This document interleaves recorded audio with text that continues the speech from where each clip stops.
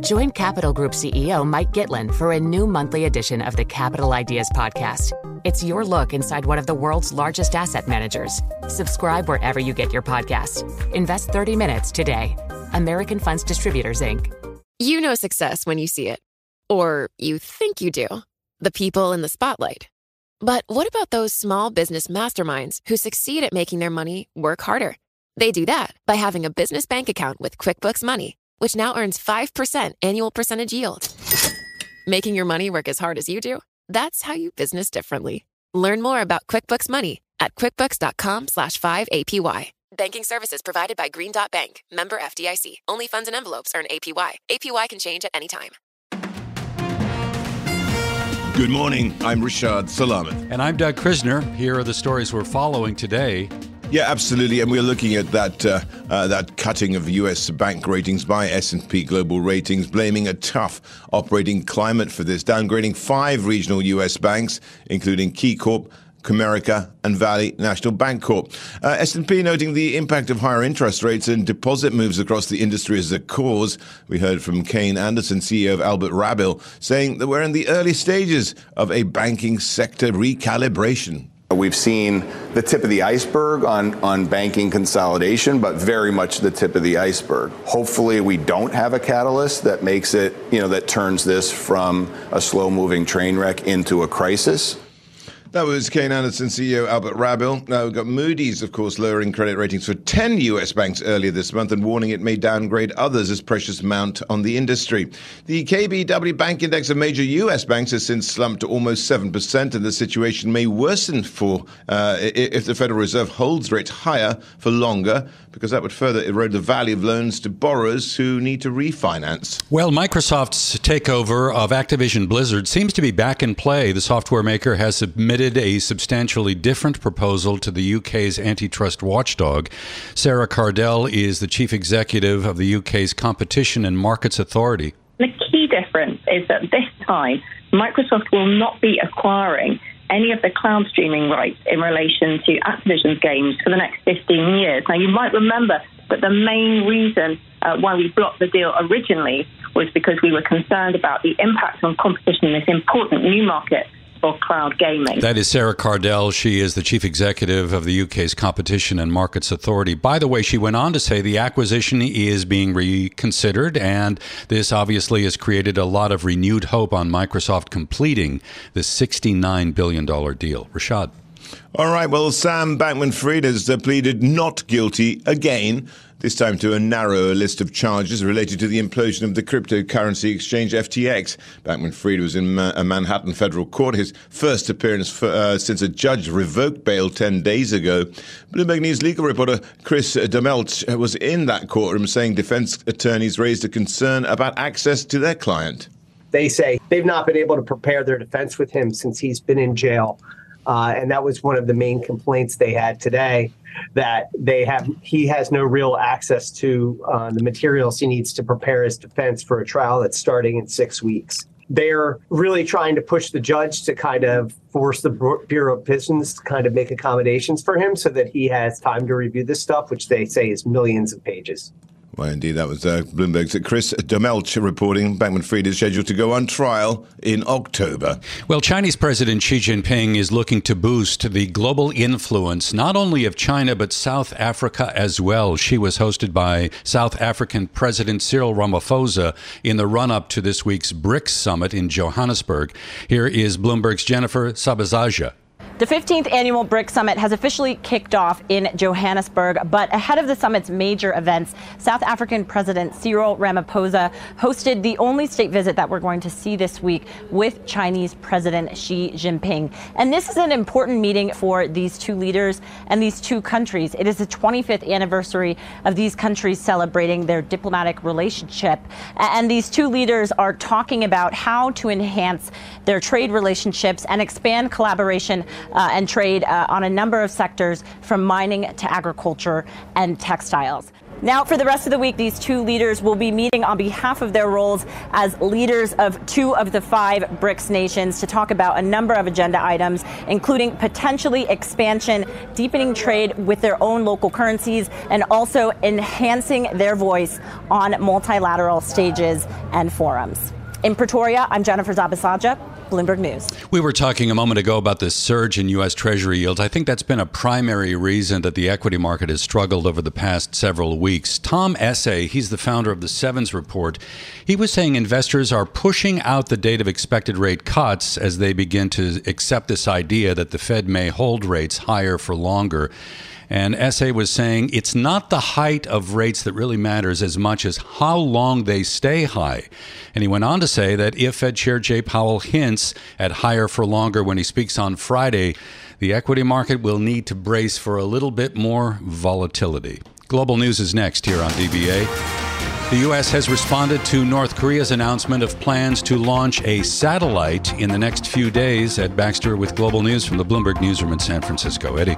Yeah, Doug, of course, the concern is it's a spy satellite. This coming after the trilateral meeting between the U.S., South Korea, and Japan. At the Pentagon, Brigadier General Pat Ryder says the 3 allies do now have an agenda. We're going to take all necessary measures to ensure that the security of our homeland and the defense of our allies continues.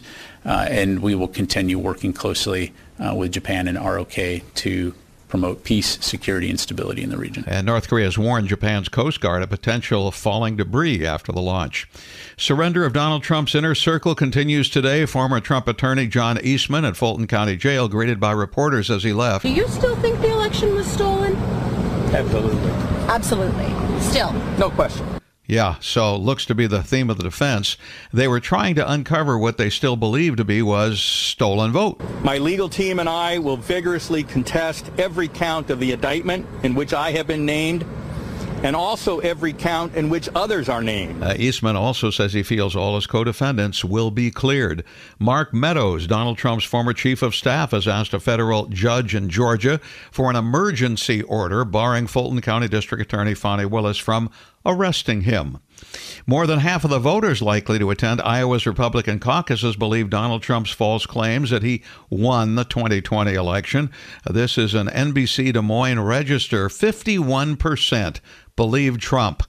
Hong Kong will impose new controls on food imports from Japan in response to the release of treated wastewater from the Fukushima nuclear power plant. Chief Executive John Lee, Hong Kong's measures, he says, need to protect food safety and public health. Officials on Maui are now saying there are estimated 800 people still missing in Lahaina town. Governor Josh Green. We do expect to see a lot more loss of life. It's going to be tragic. I want to brace everyone for that. This is crews now are going to have to switch to very professional high-tech solutions to go through buildings. He says the president's visit was good because he granted Olive Green's monetary requests. And, well, weight loss diet fads come and go and go and come and go.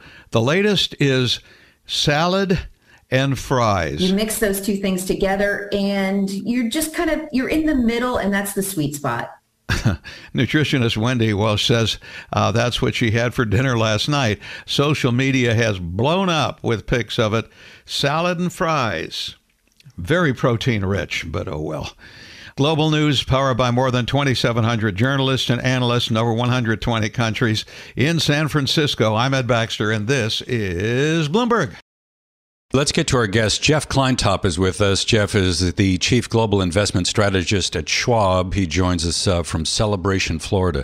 Thanks for being with us, Jeff. A lot of hope that the numbers that we're going to get from NVIDIA Wednesday after the bell are going to justify this 213% rally that we have seen in the stock so far this year. Do you have a view on NVIDIA right now and the AI theme more broadly?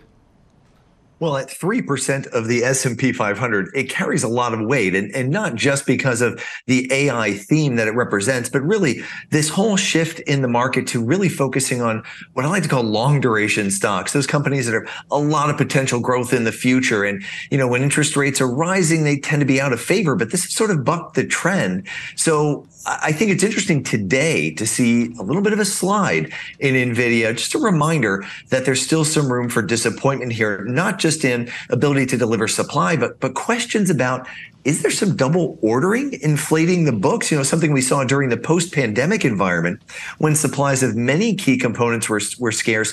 We know there were a lot of double and triple orders inflating the books, and then they went away very quickly. So something to watch here if they give us any color on that. And I think the market's bracing for that. But overall, the AI theme remains intact, and we know many businesses are still way behind where they'd like to be in adopting that into their platforms. Jeff, the thing is, it's as though, people have rushed into it thinking that all this is going to be arriving tomorrow, as opposed to this is in the years ahead. And perhaps too much optimism has been built up. And perhaps, you can even see that with the number of users that ChatGPT's had actually falling for the first time in 7 months, which perhaps might be just representing a gut check, a pause, maybe a pause for reflection. Maybe. I think it is interesting to note that so much is expected here in the near term. ChatGPT just caught everyone's attention in November. It often takes longer for businesses to plan how to use this technology, how to incorporate it into their operations and really make it part of what they do. And while there's a lot more discussion about AI on earnings calls, I've been tracking the number of references to AI and related terms on earnings calls the last few quarters. It's really spiked up. At the same time, we are not yet seeing capital investment in information processing and equipment. That's the category that all of this will be included in. It's just not really ticked up yet. There's a little bit of a lag there, but we're not seeing a wave of investment along the likes of what we saw, say, in the internet in like 1993 through 1996 that really led to big productivity gains. So it could still be very early in that curve ramping up, and that could lead to some disappointment. I'm not an expert on NVIDIA, but I do know these things take a while for businesses to figure out how to adopt them and incorporate them into our operations. Let's pivot the conversation, talk a little bit about consumer behavior, whether it's in the U.S. or China. Shares in Nike today were down about 1.5%, and this stock has been weak for 9 straight sessions in the course of that period, off about 7.5%. In the U.S., there is some concern, as we saw from the numbers coming out today by Dick's Sporting Goods, that maybe there's a little bit of weakness where consumers are concerned their budgets are becoming a little bit more stressed. Before we go to the China story, Jeff, address how you view the American consumer right now. Well, the American consumer, I think, is still very convinced that the labor market is going pretty well. I mean, I think that while we've seen spending pull back in some categories, we still getting a lot of spending on experiences over goods, and these are big ticket experiences: trips to Disney World, airline travel to Hawaii. So we're still in that kind of post-pandemic opening. Maybe we're getting towards the end of it, but a lot of that high-end spending still taking place, maybe at the expense of some goods purchases.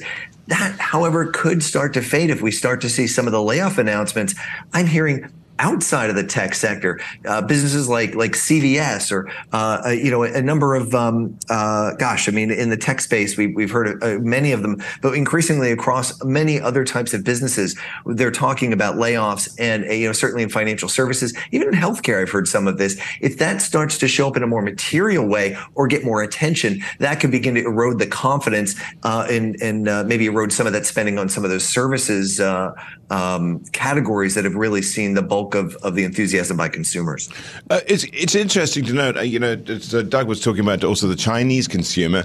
The Chinese consumer has actually seen, the household balance sheets have improved significantly since the end of 2021, but they're just not spending. And also, perhaps some of this has not been captured in the data, but it is a problem of confidence emanating from perhaps a wealth effect, and they're not feeling as flush as they were when their properties were worth something more. Now, it's interesting to note that we've got China making this move to start to release service retail data separately from just the whole thing as retail sales in one go. So, that perhaps tells us something. It does. They've shifted a number of indicators, right? They're now not sharing that youth unemployment data in the way that they did before as well. So I think there's a variety of maybe motivations behind all of that. I use a lot of maybe non-traditional measures to track what I see going on in China. One of my favorite as it relates to the consumer is box office results. Disney, many others report their results each weekend in China, and they've actually been really strong. I don't think it's just a Barbie effect.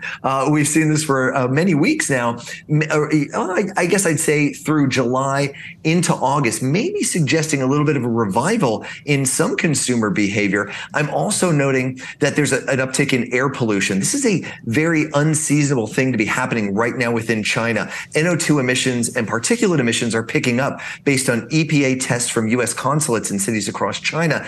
And that tells me there's more maybe travel, more manufacturing activity taking place, maybe a little bit of an early response to some of the stimulus measures that were unveiled at the Politburo meeting in July. So it's very early yet, and things are still very soft, but perhaps there's an improving trajectory. Hey, Jeff, before we let you go, Fed Chair Jay Powell will be speaking on Friday. 30 seconds or so. What do you think we're going to hear from the Fed chairman?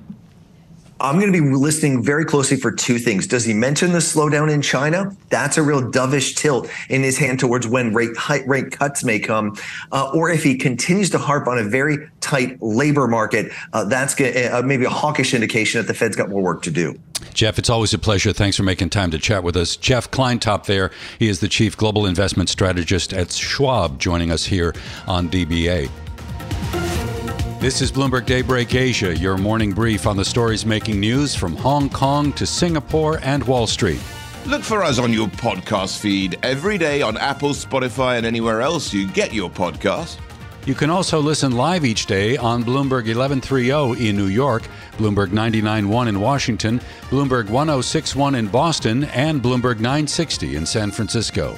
Our flagship New York station is available on your Amazon Alexa devices. Just say, Alexa, play Bloomberg 1130. Plus, listen coast to coast on the Bloomberg Business app, Sirius XM Channel 119, the iHeartRadio app, and on Bloomberg.com. I'm Doug Krisner. And I'm Rashad Salamat. Join us again tomorrow for all the news you need to start your day right here on Bloomberg Daybreak Asia.